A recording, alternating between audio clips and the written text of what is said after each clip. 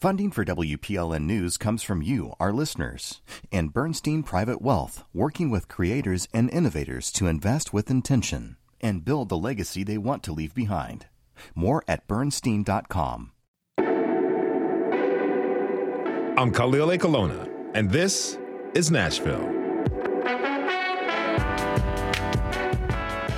Do you keep hot sauce in a travel bag or your purse? How about that little compartment in your car? Do you know where your hot sauce is, but not your house keys? It's okay. There's no judgment here. We get it. For people who enjoy hot sauce, sometimes it's the only thing you can think about when it's time to eat. Nashvillians have been enjoying hot chicken for generations, and now there are dozens of local hot sauce recipes to enjoy. Is hot sauce the next Nashville thing? Maybe.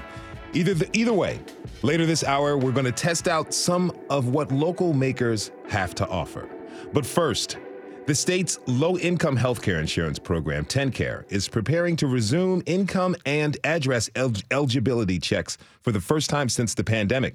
Now, TennCare itself handles the process of making sure people still qualify, but the agency also funds an outside unit dedicated to rooting out potential fraud. And it's been much more aggressive than other states. But WPLN's senior reporter, Blake Farmer, has found out that even after millions of dollars spent each year, the agency has little to show for it, other than slapping Tennesseans with a bunch of felonies.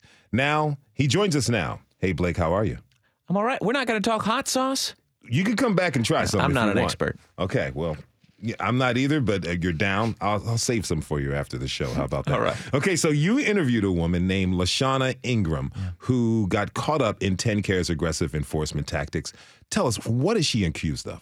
Yeah, and I actually, for the last, 6 months or so, have been sort of keeping in touch with several folks who have been charged, arrested for TennCare fraud. So this has become pretty common, especially where LaShawna lives in Shelby County. So this is Memphis. And if you've ever spent much time in Memphis, you know that the southern suburbs are in Mississippi. In fact, there's some parts of what you might call Memphis. There's West Memphis, which is in Arkansas. So she's actually from the Mississippi side. Horn Lake is where. And she was accused of being on TennCare while being a resident of Mississippi. And Medicaid programs, even though, like here in Tennessee, it's 2/3 funded by the federal government, but they are state-based. So you have to be a resident of the state where you're on the Medicaid program, which is TennCare here. Now, in Ingram's case, she actually was living in Tennessee and ended up showing prosecutors documentation to prove it. She and her husband had gotten divorced, and so they did that in Mississippi, and she used that address while they were getting divorced. She figures that maybe that's what flagged the system somehow, but they had been separated for years, she told me, and she was in Tennessee when she had Medicaid and was able to get out of the charges, but it's been a saga. Now, Tennessee's Inspector General's office didn't just flag her for potential fraud, but you reported they also put her on, quote, a most wanted list. I mean, that sounds so intense. Oh, yeah. I mean, there's this most wanted list. Many people may have seen that TennCare has put out for, more than 15 years. And in talking to the Office of Inspector General, these are basically people they are trying to arrest for TennCare fraud, but have not been able to find them in at least 90 days. So essentially publicize them with this most wanted list. And sometimes they're accused of some fairly serious crimes, like maybe using TennCare benefits to get lots of high-powered narcotics and selling them on the street. But, in more recent years, the reason I was looking into this story in the first place is I noticed there's a lot more folks who are like LaShawna Ingram who seem to be, at worst, accused of moving out of state without telling TennCare. I mean, well, how is this list used? Well, the list is it's posted on the internet, and alerts are sent out to the media like us, and we see that there are folks on the most wanted list. But the problem is anyone can see this list, and so it's potentially damaging to these folks who end up on the list, but maybe have a way to explain themselves and get out of these charges. I mean, is this what the Inspector General's office was created for, to go after what are essentially clerical errors? Well, I was looking back into the early days of when this office was created, and at the time, the big issue was drug diversion. In other words, people using their TennCare benefits, going around hitting a bunch of emergency departments, getting a bunch of Percocet, hydrocodone, OxyContin, and selling them. I mean, essentially drug dealers. Those were the cases they were going after. Very few of them were these residency cases, or some of them also are like, do you have those children in custody that you reported to the state, which would make you eligible for TennCare? Okay, so how much is it costing taxpayers to fund this office? Well, the budget for this office is about $6 million, $6.4 million, though a state spokesperson did note to me that the office in many years doesn't spend all that it is budgeted for. But $6 million, that's the budget. How much do they typically recoup from these investigations? Well, I tell you, they're not really bragging about that in these press releases that they send out. They often will talk about like an all-time figure that since the office was created in 2005, they've recouped, $9 million or so. They also make the claim that they've saved the state millions of dollars, perhaps, in these people no longer being on TennCare. But, you wouldn't necessarily have to arrest folks and charge them with a felony in order to do that. You could just cut off their benefits. What did the Inspector General's office have to say about all this? Well, the Inspector General of the Office of Inspector General is a guy named Chad Holman. And, I kind of put him on the spot about it, especially this most wanted list, which you really do not find in other states. Here he is. You're trying to locate them to hold them accountable for the crime that they have been alleged. I won't even say that they did. I'll say that they have been alleged to have committed. That's why we have that, to get the information out there. It's not to blast anyone or defame anyone. It's to simply take care of the business that's at hand, hold people accountable, and do what we're here to do. That's what we do it for. But most states don't do that. Well, I'm not most states. I'm Tennessee. I'm doing my job. That's all I have to worry about. Wow. It was really putting people on Front Street, as the kids say. The thing is, the question I'm asking there is, do you really need to be going after these folks? And maybe it's a tough one to answer. Now, do you expect lawmakers to take a closer look at how much it's costing the state to fund this office? I do think there is an argument for taking another look because, as we discussed, when this office began, they were so focused on drug diversion, which was a really big issue, and especially at that time. Chad Holman there says it is still important to have this office, in his view, because it does act as a deterrent. That people who are getting on TennCare, understand that getting these benefits by fudging on your forms is illegal. In fact, it is a felony. But it's certainly not bringing the kind of money back into the state that lawmakers probably believed. I actually ran across a letter that the OIG sent to state lawmakers updating. It was a report updating their Cash for Tips program. They will pay $200 or $300 for tips that lead to a conviction.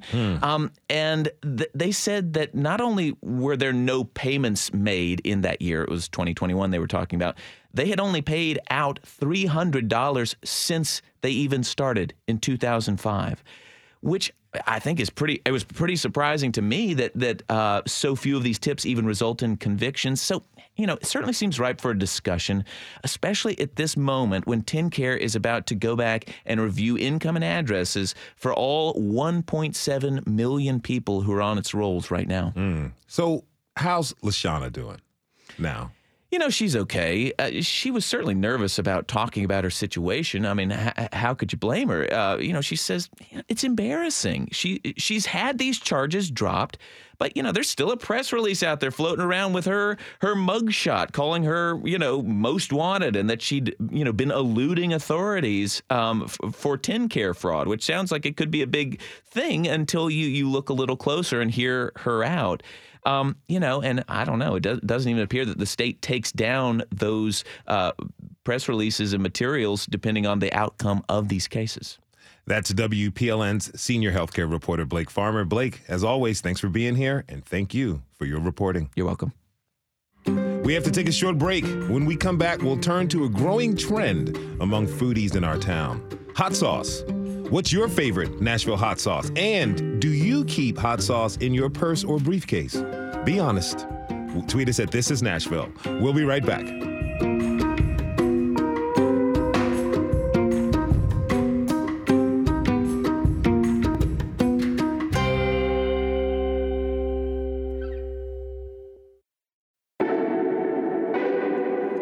I'm Khalil A. Colonna, and this is Nashville.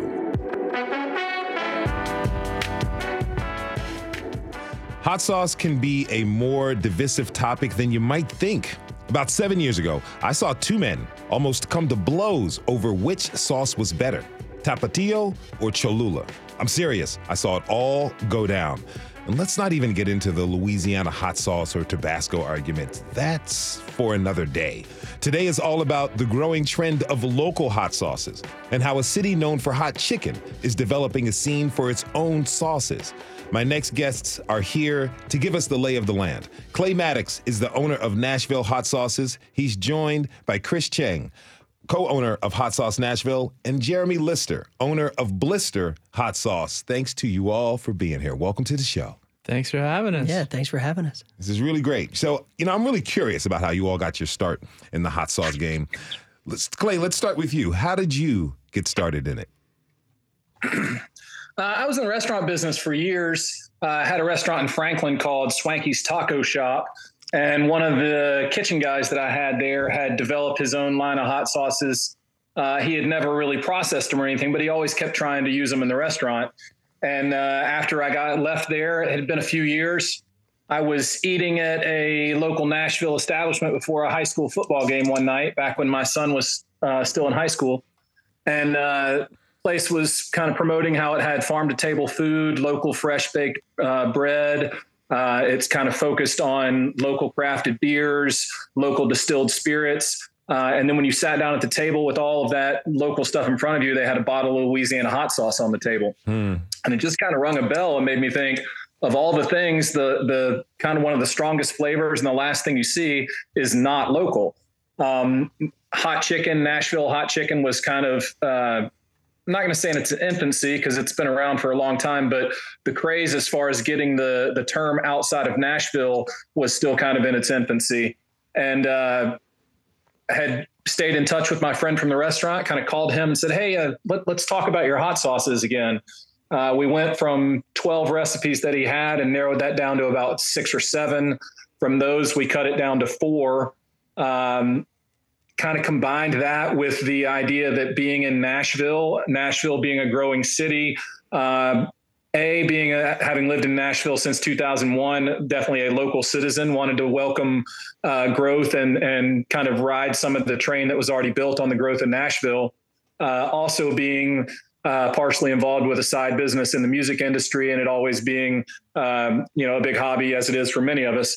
I kind of tied all of that together to the brand with Nashville Heat, using the guitar pick and the tagline, put some twang on that thing. Nice. And then went out with the focus of trying to get into local owned shops, local owned gift stores, places that kind of focused on the Nashville brand or local products, and local restaurants as well. And that's kind of where my focus has been ever since. It some places comes and goes based on a variety of factors. But I've had about 10 or 12 solid anchor places that have kind of helped push my business into third-party things, as well as just keeping me out on the fronts of their shelves and using me with samples and things of that nature. So well, don't know if I went a little too far, but that was kind of how I got into it and where it's gotten me at this point. Well, tell me, what is, you don't have to give us any trade secrets at all, but what's your recipe? It's got a lot of love. We play music to the peppers all day, every day. Nice. There's only so many ways to make hot sauce. You're using, we're all probably using some of the same base ingredients when it comes down to pepper and vinegar and a few other things to kind of make it into a sauce. The goal that I went at it with when we started the recipes was to not taste like something that was already out there. You're obviously competing. Hot sauce is hot sauce, but we didn't want to just duplicate something else and say, yeah, this tastes just like that, or this tastes just like that. Mm-hmm. Now, Jeremy, so we wanted some uniqueness. And the other thing was despite the fact that it's one of the major ingredients, we wanted to try to lower the impact of the vinegar flavor. Okay. So there were a few that we had made that the vinegar just really jumped out. And I immediately there were some good things about them, but it just wasn't something I wanted to put in our corner. So I don't know that we succeeded at that. Again, it's impossible to make it without doing that, but we wanted to hit that intent. All right. Well, Jeremy, how about you? You've always been a lover of spicy foods, right? Very much so. So Blister is owned by me and both of my brothers, and we grew up in Mississippi, like 45 minutes from Louisiana, and loving all things salty, all things hot. We're big fans of the movie Indiana Jones and Raiders of the Lost Ark, and the opening scene has them doing shots back and forth, and me and my brothers would reenact that with pickle juice and hot sauce when we were kids. Okay. So we were big fans of like challenging each other to eat spicier, salty, or tangy things. And as we got older and became adults, we became foodies and loved experimenting with things. And I'm also in the music world, and I used to have a branded hot sauce that a friend of mine from Mississippi made. It was called Lister Blister hot sauce in the mid-2000s. And then my older brother really got into gardening and smoking foods. And I guess around 2018, I went over to his house. He's like, try this hot sauce. And he'd made a smoked hot sauce out of jalapenos and poblanos. And I tried it, and I was just like, this is amazing. I've never had anything like this before. Mm-hmm. And so we started letting our friends try it, and then it kind of became like sort of a, out the side door business. And then everyone was like, you need to make this legit. So we sent Richie to school, and then started selling hot sauce in 2019. And now it's been fun to watch it grow. Did you all know what you were doing when you first started? No. It's been so much trial and error, especially on the business side of things. But it's been a lot of fun. Now, Chris, you were born and raised here, and I understand you got your decision to develop your own hot sauce. It was inspired by your travels. Is that right? It was. My wife and I, we were born and raised here. It's the two of us who make all the hot sauce together. And we have not in the food world at all, and no experience. I was an Army Ranger officer before this, and then my wife was a nurse. She started her first nursing job. She was a NICU nurse here at Vanderbilt. But then when I was deployed stationed around the country and around the world, whenever we were at home, we would go to the local farmers markets. So, for example, I was stationed at, I think, Fort Carson, Colorado, outside Colorado Springs, and then down in Fort Benning, Georgia, and then up in school in Massachusetts. And making new friends and seeing new places, we found like the best place for us to meet people and get a literal and figurative taste of the city was going to the farmers markets. Mm-hmm. And so we just fell in love with that kind of local food community. The people are always so welcoming and warm, and you can really just drop the barriers and especially today, just have a chance to have a one-to-one interaction with someone and learn about the craftsmanship that goes into making food. And so when we were living in Boston, I was back in school, and Chelsea was teaching at a local community college there. And so we had the summer, I wouldn't say off, but I was able to get a grant for us to explore this interest some. And so we ended up doing a farmer's market, I guess, road tour. We packed our little CRV up in Boston and then drove, I think it was a little over 12,000 miles, like from Boston to Seattle, down to San Diego. We even took a flight out to the Big Island. One of my old Army bosses was the colonel out there, hosted us, took us a bunch of farmers markets around there, saw coffee beans, a lot of the fruits. And then we came back and kind of cut the hypotenuse across the country back to Boston. So it went over the whole summer, and we didn't have much money, so we always stand. We love national parks and state parks, but it's also great. We just camp out there when we could, and then go to the farmers markets all through. I think we've been to over like 100 plus farmers markets around the country in the world. And so we finished up in Boston in I think 2018, and we moved back home, and we weren't exactly sure what we wanted to do, but we know we wanted to be a part of the kind of farmers market community space, and we had grown to love spicy foods when we were living in Boston and around, and especially when I was deployed, like so much times I would love having hot sauce, and was never discriminatory about it. A Tapatio, Texas Pete, Valentina, any of the ones I was welcome to have. But at one time, I think someone had sent over a garlic derivative of, I believe, Texas Pete or Cholula. It always, and I fell in love with it there. And Chelsea's an amazing creative cook, and we love experimenting with different things in the kitchen. And so it was one of our dreams to make our first one was our garlic hot sauce. And so we were here and started making up. The classic story, we were crashing in her parents' basement and just putting them through the ringer of blending peppers and stuff down in their basement of the sense. And so we started joining our farmers market community here, and we work out of a commercial kitchen in East Nashville. We're still there with Jeremy and his brothers. They work out of there as well, a Citizens Kitchen. And now, we were able to do our dream. We were at I think at one point in the pandemic, we were at 8 different farmers markets throughout the week. Like we'd split up on Saturdays, split up on Tuesdays. And that's kind of how we fell in love with making it. That's interesting. There really seems to be a growing hot sauce scene here in Nashville. Our local markets are full of Nashville hot sauce options. How did that happen, Clay? Well, that's a great question. How did all of them end up there? I don't know. I think in general, Nashville over 20 years since I moved there,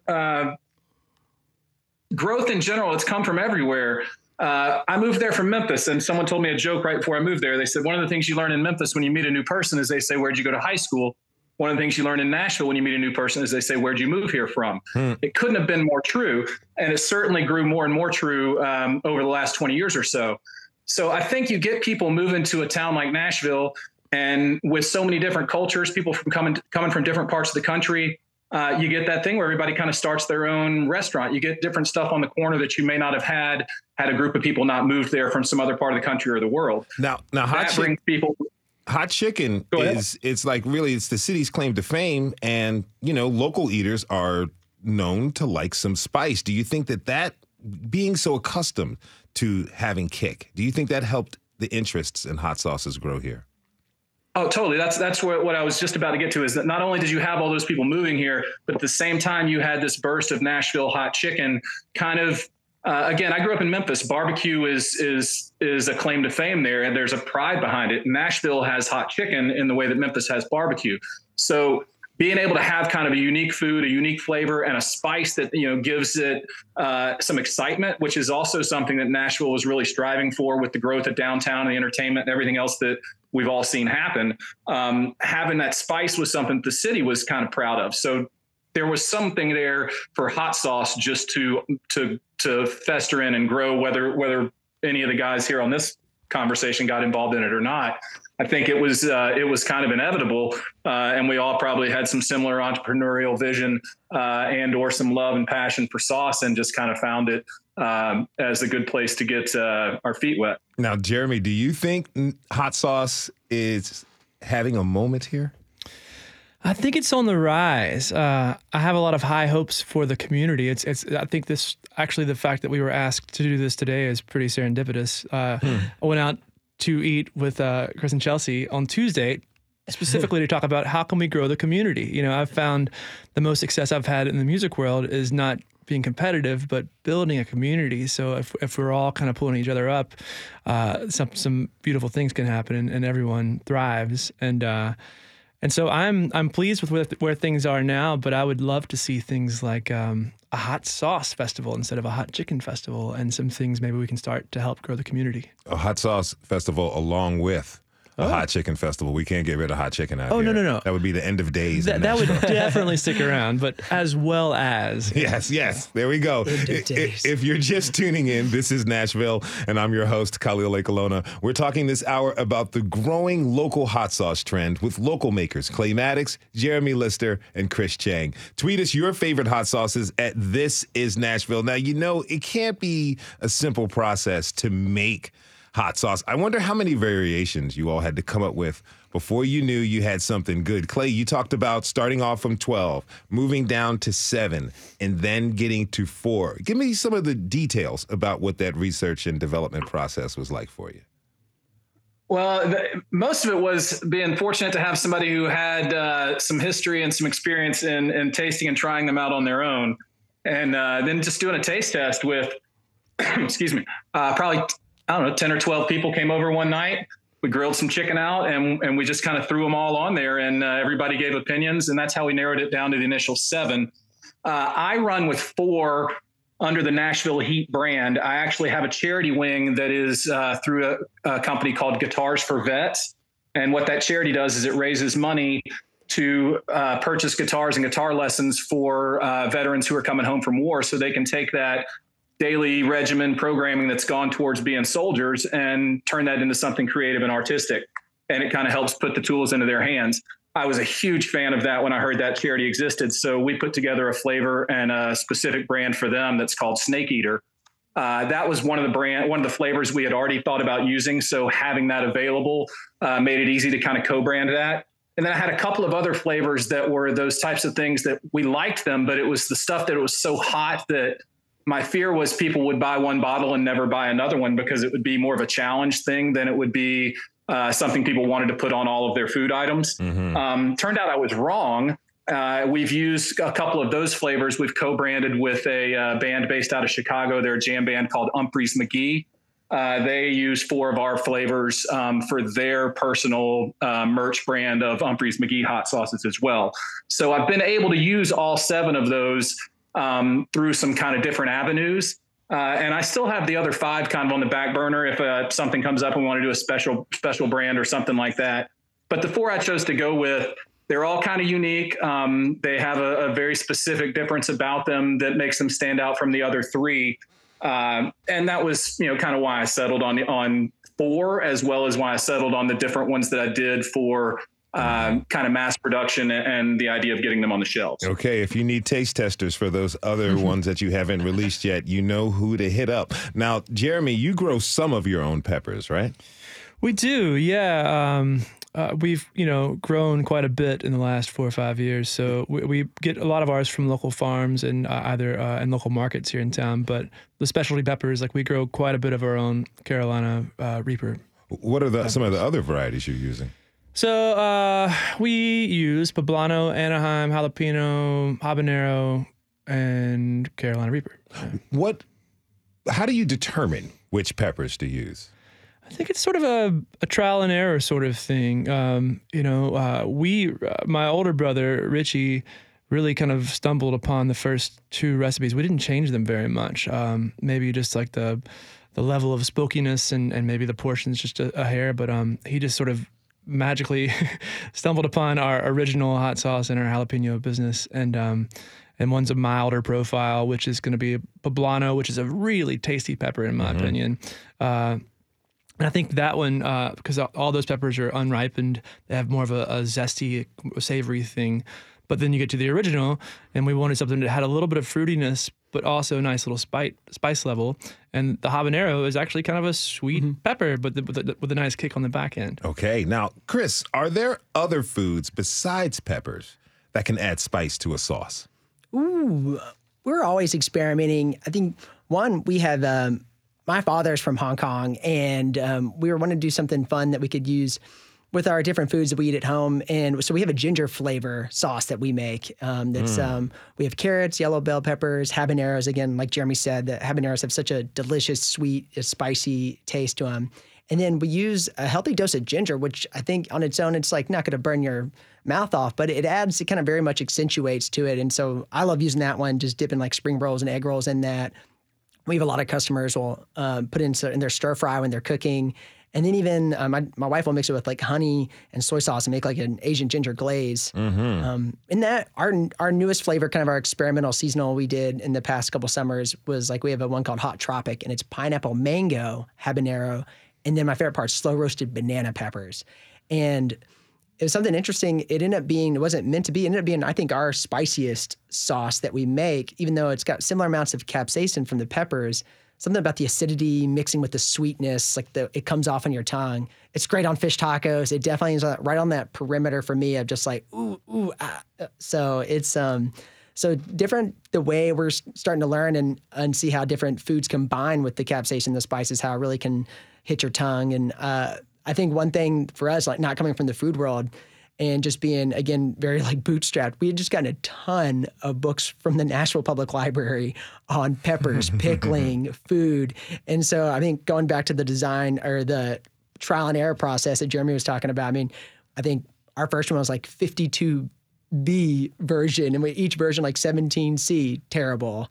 23A, decent. And then my mother-in-law is one of the most picky, or how should I say, discerning individuals I know. And one night we tried it for dinner and she was like, oh, this is perfect. And I was like, I've never heard you say that before about anything. So you knew, go to market immediately. That was it. That was the moment. Now, Clay, you're keeping your brand relatively local. Tell me, why is that important to you? Part of it is I don't want to put myself in a situation where I am unable to achieve success. There's a certain point of production ability and commitment to the people who've helped me get to where I am, as well as my ability to just maintain and manage a healthy inventory. My fear is if I end up expanding too much further than just the Nashville market, that I lose the kind of local punch that is the whole reason that I did it. And B, I don't want to find myself spread so thin that I'm unable to fulfill orders. And then it turns into failure. I'm hoping to do some expansion. I've got a couple of things quite literally in the works this month that will hopefully provide me, some good anchors and the ability to kind of spread a little bit more in Tennessee. But ideally, there's a lot of hot sauces in Kroger and Publix, and there's a lot of people out there who like hot sauce, and there's a lot of really good hot sauces. But what my whole goal was, and again, the thing that rang my bell was everything about when I started the company was this restaurant sold everything local and had a non-local hot sauce. And I remember when I was growing up as a kid, there was a bunch of marketing for New York where people had T-shirts or bumper stickers that all had I Heart NY, and it made New York kind of seem bigger than real. Nashville kind of took that spot in the country's view over the last 20 years. So my whole thing was I want to be Nashville and I want to be part of the Nashville local scene. I don't want to be the big guy on the front row in Kroger that's all over the state selling the Nashville flavor. I don't think that that's what I am. I'm a small business in Nashville that sells curated and handcrafted hot sauces. All right. That is. And try to support the music scene as much as possible as well. That is Clay Maddox, owner of Nashville Heat Sauces. He was joined by Chris Chang, co-owner of Hot Sauce Nashville. I want to thank you both for being here. Really appreciate it. Yeah, thank you. Jeremy Lister will stick with us through the break. When we come back, we'll talk about heat levels and how to achieve that spice. Plus, we'll do a taste test, and I'm getting a little nervous, y'all. Do you have a funny story about local hot sauce that took you down? Tweet us at This Is Nashville. We'll be right back.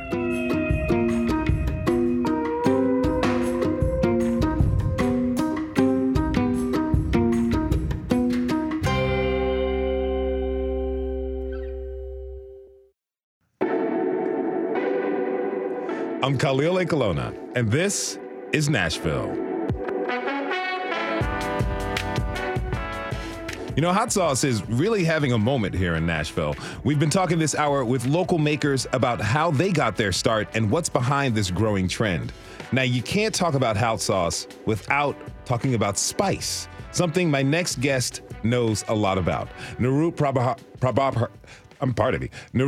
Prabhakar is the owner of 615 Chutney and Kaloriville in Mesa, Comal. Nirup, it's good to have you back to the show. Great to have you back. Great to come in. That's Thank right. you. That's right. It's good. It's Friday, y'all. It's good to have everybody here. Now, you don't make hot sauce, but spice is a large part of your cuisine. Tell me, how does spice show up in your food? Yes, spice is actually part of the Indian cuisine. The British came to India for the spices, so India was a major spice route back in the day. So we have the source of black pepper and red chilies, and we also have the Thai chilies there. Mm-hmm. So we use a lot of all these in our cuisine, maximum. So you offer 5 levels of heat for any dish offered at your restaurant. Just like how the British called it the spice route, I also call my spice levels spice routes. So each one is based on the routes that run through Nashville. Okay. 24, 40, 65, 440, and 840. These are mild, medium, spicy, native, and I want to get chutneyfied. I want to get chutneyfied. Yes. Is the highest level? Yes. All right. I'm a little nervous, y'all, but it's going to be fine. So, do customers ever regret their order when they come in? In the beginning, it used to be like that. Everybody was always thinking that Indian food is spicy. But I have made it a point that I tell them that Indian food being spicy is a myth. And I try to make them understand and feel comfortable about the spice levels that we have. So I always say it's always better to have a little spice when you eat food. So even a mild food will have a little bit of spice. So in the beginning, they are a little apprehensive about tasting the food. But once the mind is opened up and say, okay, when you tell them that the food is going to have a little bit of spice, they kind of dig in and then they enjoy the spice. What spice level do you like? I like medium. Medium. That's the way to go. Okay, so what are some of the key components to a spicy dish for Southern Indian cuisine? Southern Indian cuisine is by default dairy and gluten-free. So the heavy cream aspect is not part of the South Indian cuisine at all. So heavy cream is what cuts the spice off of any dish. So we do not add that in our food. So we add direct spice. So that's the reason why there's always spice in the food. So the main ingredients for spice in South Indian food is Thai chilies, dried red chilies, red chili powder, and a little bit of ground black pepper. All right. I want to bring in my next guest. Chelsea Chang is the other owner of Hot Sauce Nashville, picking up where Chris left off. Chelsea, thank you for being here. Thanks for having us. Now, I understand you're the flavor expert at Hot Sauce Nashville. I don't know if I'd say that, but I definitely enjoy cooking, and it's something that has become really something important to me, is cooking and mixing flavors. And so a lot of times, Chris, as you met, he's definitely our people guy. He just can create such great relationships with people. And I think sometimes I can explain the flavors, and I have that relationship with our sauces like that. So, what type of flavors are you looking for when you're developing new sauces? Gosh, great question. You know, our original flavors are garlic, and pretty much a lot of our inspiration for this whole thing came from, we're huge garlic users. I pretty much, anytime I cook, at least go through a clove of garlic, if not more. So for that one, we really wanted garlic to come through. So usually it's trying to blend out that where you really get the spices, you really get some other flavors in there besides just heat, but then you also get that heat that gives you just really nice tingling sensation in the back of your tongue when you're kind of finishing out the hot sauce on your dish. Now, your husband, Chris, talked about how your travels have inspired this hot sauce mission of yours. Are there ingredients that you've discovered from different areas that you incorporate into your sauces? Absolutely. For example, our green sauce, that was actually almost totally derived from the time when we lived in Colorado. Colorado and New Mexico rely a lot on their hot sauces on using hatch green chilies or other types of green peppers. Oh, yeah. I lived in New Mexico. I know about the green chilies. That's a whole, entire thing, is that hatch green chili. And we actually did get our hands on some last year and did a derivative, which was awesome and really fun for people who knew hatch chilies. But yeah, our whole green sauce was brought about because of that love for green peppers that we discovered out there. So we use only green peppers in that. We use serranos, jalapenos, and then bell peppers, that it gives you that nice, tangy, zesty kick that a lot of those sauces out there would give you. If you're just tuning in, this is Nashville, and I'm your host, Khalil Ekalona. We're talking this hour about Nashville's growing local hot sauce trend. All right, so I see you all have brought some of your sauces and food for us to try. I'm excited, but also a little bit worried. Our executive producer has offered to tap in if I have to break, and I may call her up on that, but I'm game, everybody. So we are using a choice of potato chips, corn tortilla chips, and saltless saltine crackers for this tasting. We have milk and water available as well. So let's start with Chelsea. What do we have here?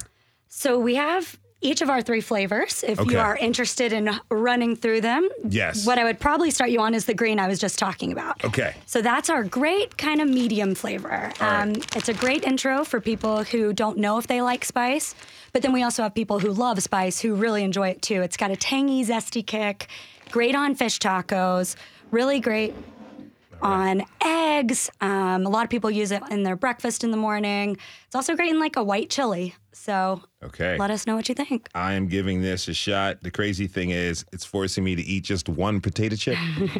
Didn't know that was possible. Here we go. I'm trying the green.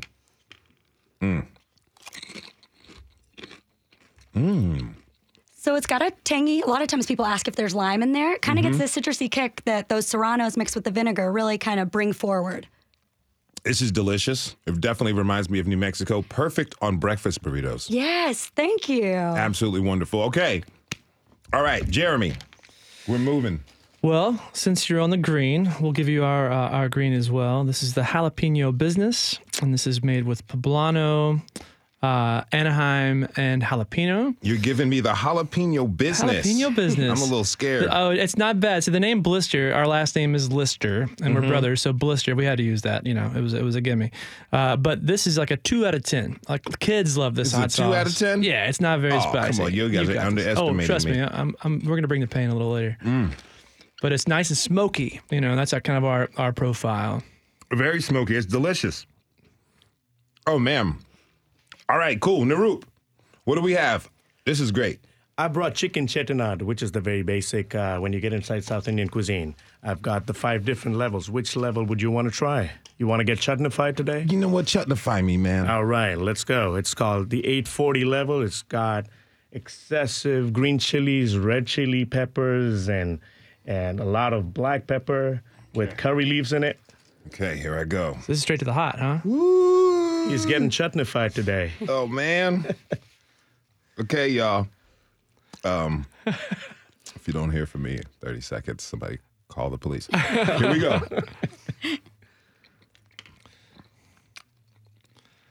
Okay, immediately. First of all, this is delicious. And I can feel it.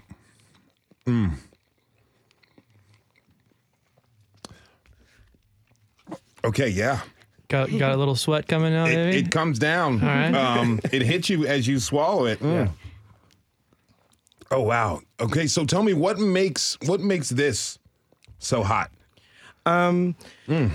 Well, basically, it's green chilies or Thai chilies, as we call it, and that's what starts off with the spice level. But then this is a spice level which was introduced only because I was in East Nashville.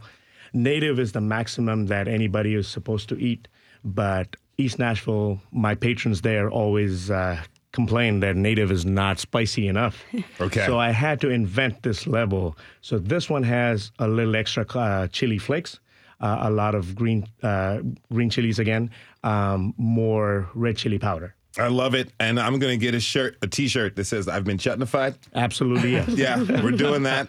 Chelsea, round 2. All right, round 2, I'm going to send you with our original. So that's our hot garlic sauce. It is going to step up a bit on heat, but you're still getting a lot of flavor. Okay. So you got some habaneros in there. And then we slow roast some red jalapenos with it, along with some bell peppers. So that kind of slow roasting habaneros, as y'all talked about earlier, are a very hot pepper, but they also have a really nice fruitiness to it. And so that'll come through also with that, obviously, garlic in there. You'll get that nice kind of savory flavor. Okay. So good. Hey, do you guys want to try some of these? Oh, yes, I've had all of these, but I'm glad to have some. Pass me some of those Lays. It's potato. Ooh. Isn't that good? Ooh. This is delicious. Oh, good. Oh, okay.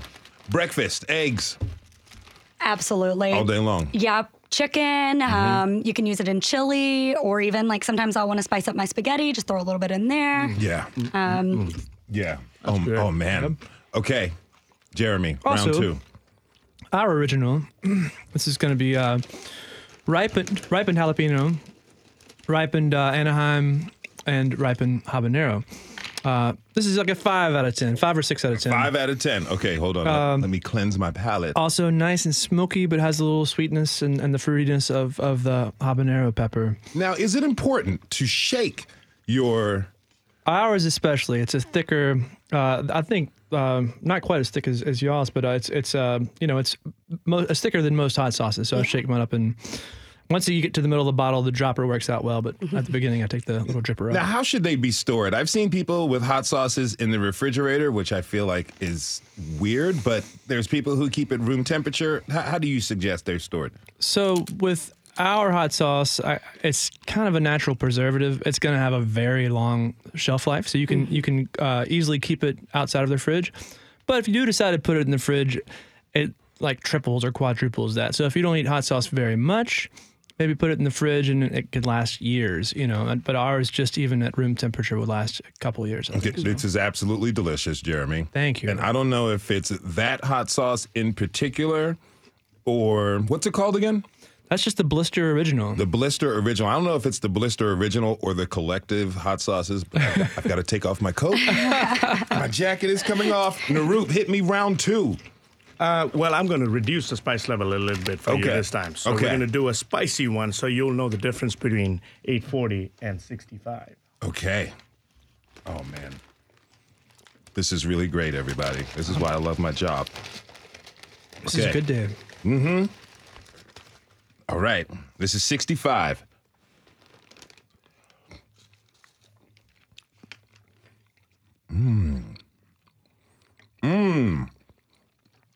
Okay, so this spice is really present. Yes. Like as soon as it came into my mouth, I felt it. Yes. Oh man, I said that on air. But it's absolutely delicious. Where the chutneyfied, it took some time. Yes. For it to come in. It is a spice level that is built up. You need to build your palate to accept that spice level. So 65 is a safe spice level where you can still have spicy and enjoy some flavors as well. So South Indian food actually hits the back of your throat, after you eat. That's when you feel the spices. Yes. So, but flavor is always there when you bite into the food. Man, okay, I want everybody else to get chutneyfied. And it's vegan, right? Because you're vegan, Jeremy. This is chicken. This is chicken. Oh, it's chicken. Okay. Well, Chelsea can get chutneyfied. I'll give it a go. Oh, we're totally going to do this. All right. And while you get chutneyfied, Chelsea, tell me about the third sauce we're about to try. All right. So this sauce is probably our most unique sauce. So I think Chris was talking about it a little bit earlier. It's our hot ginger sauce. Again, we love those habaneros, so you're going to find those in there. Okay. But on this one, we slow roast some carrots with it, which adds a little extra sweetness. And then we have some bell peppers in there as well, that ginger, garlic, and onion. So this one is by far, if I had to choose one I like to cook with the most, it's this one. It adds a really great flavor if you're doing any type of, I love mixing it into a lo mein sauce, putting it into my stir fries, love it on salmon. So those are, it just has a kind of different, unique flavor to it. Wow. That's really good. You know what I love about all your sauces is that they stay with you. Everybody, it's aromatic, and it stays with me. I'm totally overloaded in hot sauce right now, but wow, that is absolutely wonderful. I can see doing something like mixing that with a glaze of broccolini or something. Yes. With a nice bitter vegetable. All right, Jeremy. All right, this is our Punisher. Okay. I say this is like an 8 out of 10. It depends on sometimes peppers, the spice level sort of. Each batch may be a little bit spicier or less spicy than another, but this is the second hottest pepper in the world, which is made from the Carolina Reaper, and we call this the Carolina Weeper. Oh, the bottle's fun. It's got a nice little skull on it, but it's a pretty hot one. But it's also delicious. It's like for people that like hot sauce, it's not all just spice. It tastes really, really good. And I would think like the chutneyfied, it's like one of those creepy sauces that kind of keep building and building, and you're like, oh wow, this is really delicious, but makes you want to eat more. But it's the more you eat, the more spicy it gets. Pass it to this side. Yeah, Yes, I'm excited to try it that. definitely sounds very intimidating, but I've been chutneyfied, so let's do this. Here we go. Love the smell. Oh man, wish me luck. Good luck. Thank you. This is a lot. Okay, this is wonderful though. Here we go. It's a slow burn. Let me have a little of this too. Ooh. It okay. Okay, I'm feeling that. Man. Nirup, Chelsea, what do you think? Oh, I love it. I love it too. I love how it's encompassing the whole mouth. It's in the mouth. Yeah. Really good though. But you still get all that. That's what I love about like your sauces and a lot of local sauces. They really focus on flavor. So you get that good heat, but then just you taste all those flavors, the nice smokiness. It's really nice. What would that go well with? Chili, gumbo, a lot of stews, and some people just also, if they like, spice, they'll put it on pizza and tacos. It's kind of like depending on the level you want to go with the medium or hot. The original and the Carolina Weeper have a similar profile, but one's just quite a bit spicier. Man, you guys rocked my world. I want to thank you so much. Thanks to all of our guests, Nirup Prabhakar from 615 Chutney, Chelsea Chang with Hot Sauce Nashville, and Jeremy Lister with Blister Hot Sauce for being on the show and burning out my taste buds, but it's so delicious. I love it. We want to thank everyone who tuned in this hour. Monday marks the day that activists carried out the first sit-ins in downtown Nashville back in 1960, protesting the segregation of our city's lunch counters and other businesses. Tune in. This is Nashville is a production of WPLN News and Nashville Public Radio. Listen back at thisisnashville.org or wherever you get your podcasts. Okay, the sauce is really catching up to me. Our producers are Steve Harouche, Rose Gilbert, and Magnolia McKay. Our digital lead is Anna Gallegos-Cannon. Michaela Elias is our technical director. Our executive producer is Andrea Tudhope. The masterminds behind our theme music are Laurent and Namir Blade, and the conversation doesn't end here. Tweet us at This Is Nashville. Find us on Instagram and let us know what show you want from our show, by filling out our quick survey online. This is Nashville. I'm Khalil Akelona. I will survive, and we will see you on Monday, everybody. Be good to each other.